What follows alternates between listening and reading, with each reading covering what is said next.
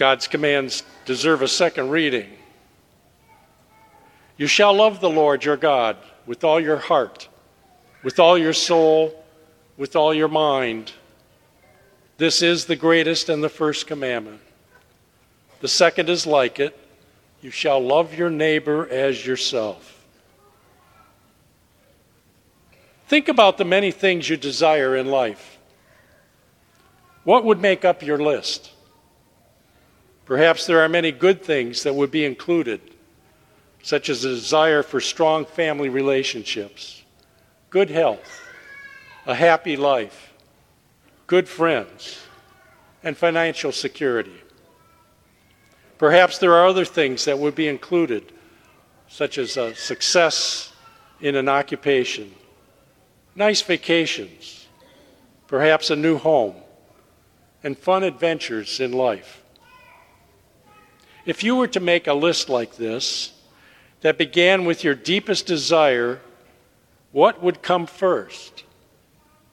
We might all know what should come first, but if you were honestly to examine the desires of your heart right now, what would be on the top of your list? Ideally, the first and greatest desire of our souls would be the two greatest commandments.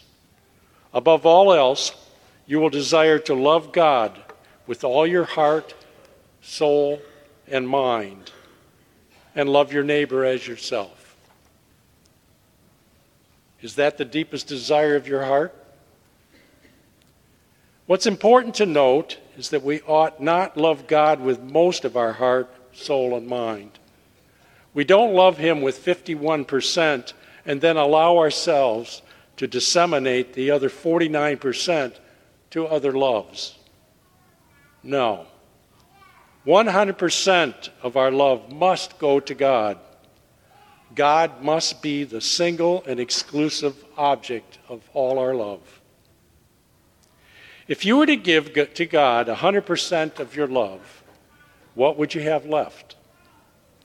What would you have left for others? The glorious nature of our love of God is such that the more love we offer to God, the more we must give away to others. When we give our love to God, he does not take it away from us and keep it for himself in a selfish way as if he is jealous and possessive. Instead, loving God transforms our ability to love in such a way that we have even more than we started with. We are limited creatures. We are limited in our ability to love. God is infinite, and his love is infinite in nature. Therefore, when we give our limited love to God, we receive back from him his infinite love. This love is then able to overflow from our lives and can be distributed without reserve.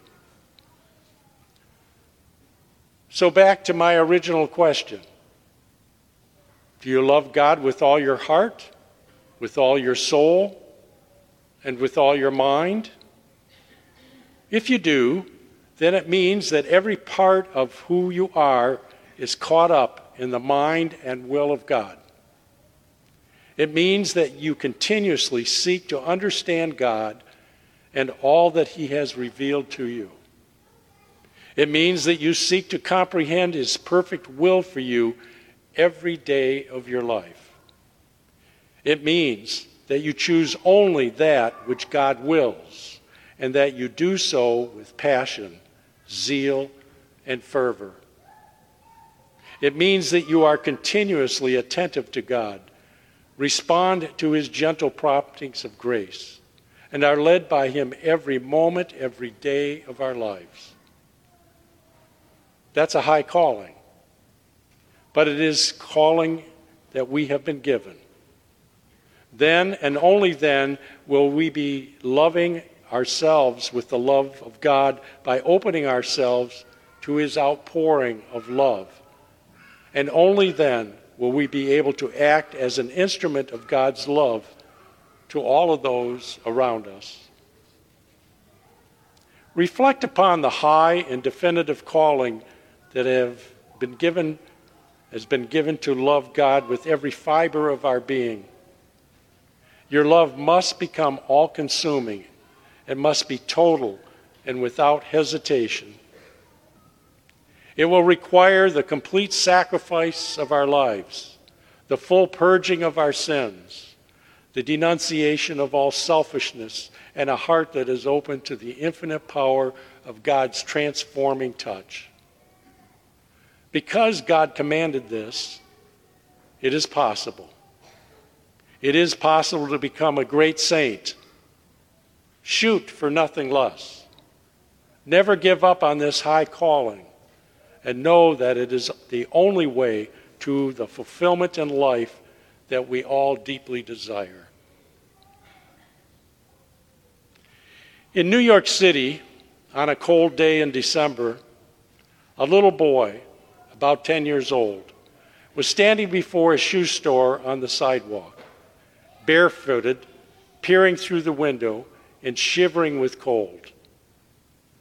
A lady approached the young boy and said, "My, but you're in such deep thought staring at that window."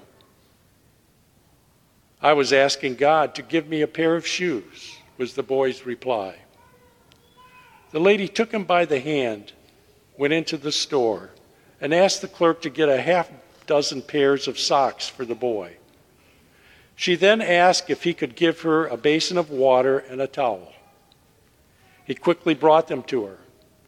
She took the little fellow to the back part of the store, removing her gloves, knelt down, washed his little feet, and dried them with the towel. By this time, the clerk had returned with the socks. Placing a pair on the boy's feet, she then purchased him a pair of shoes. She tied up the remaining pairs of socks and gave them to him.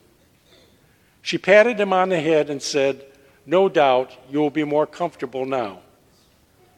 As she turned to go, the astonished kid caught her by the hand, looking up into her face with tears in his eyes, asked her, "Are you God?"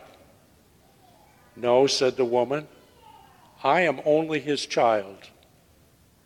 The boy smiled and said, "I knew it all the time. You are some relation of his." We also are relations of his, and we must be children of God.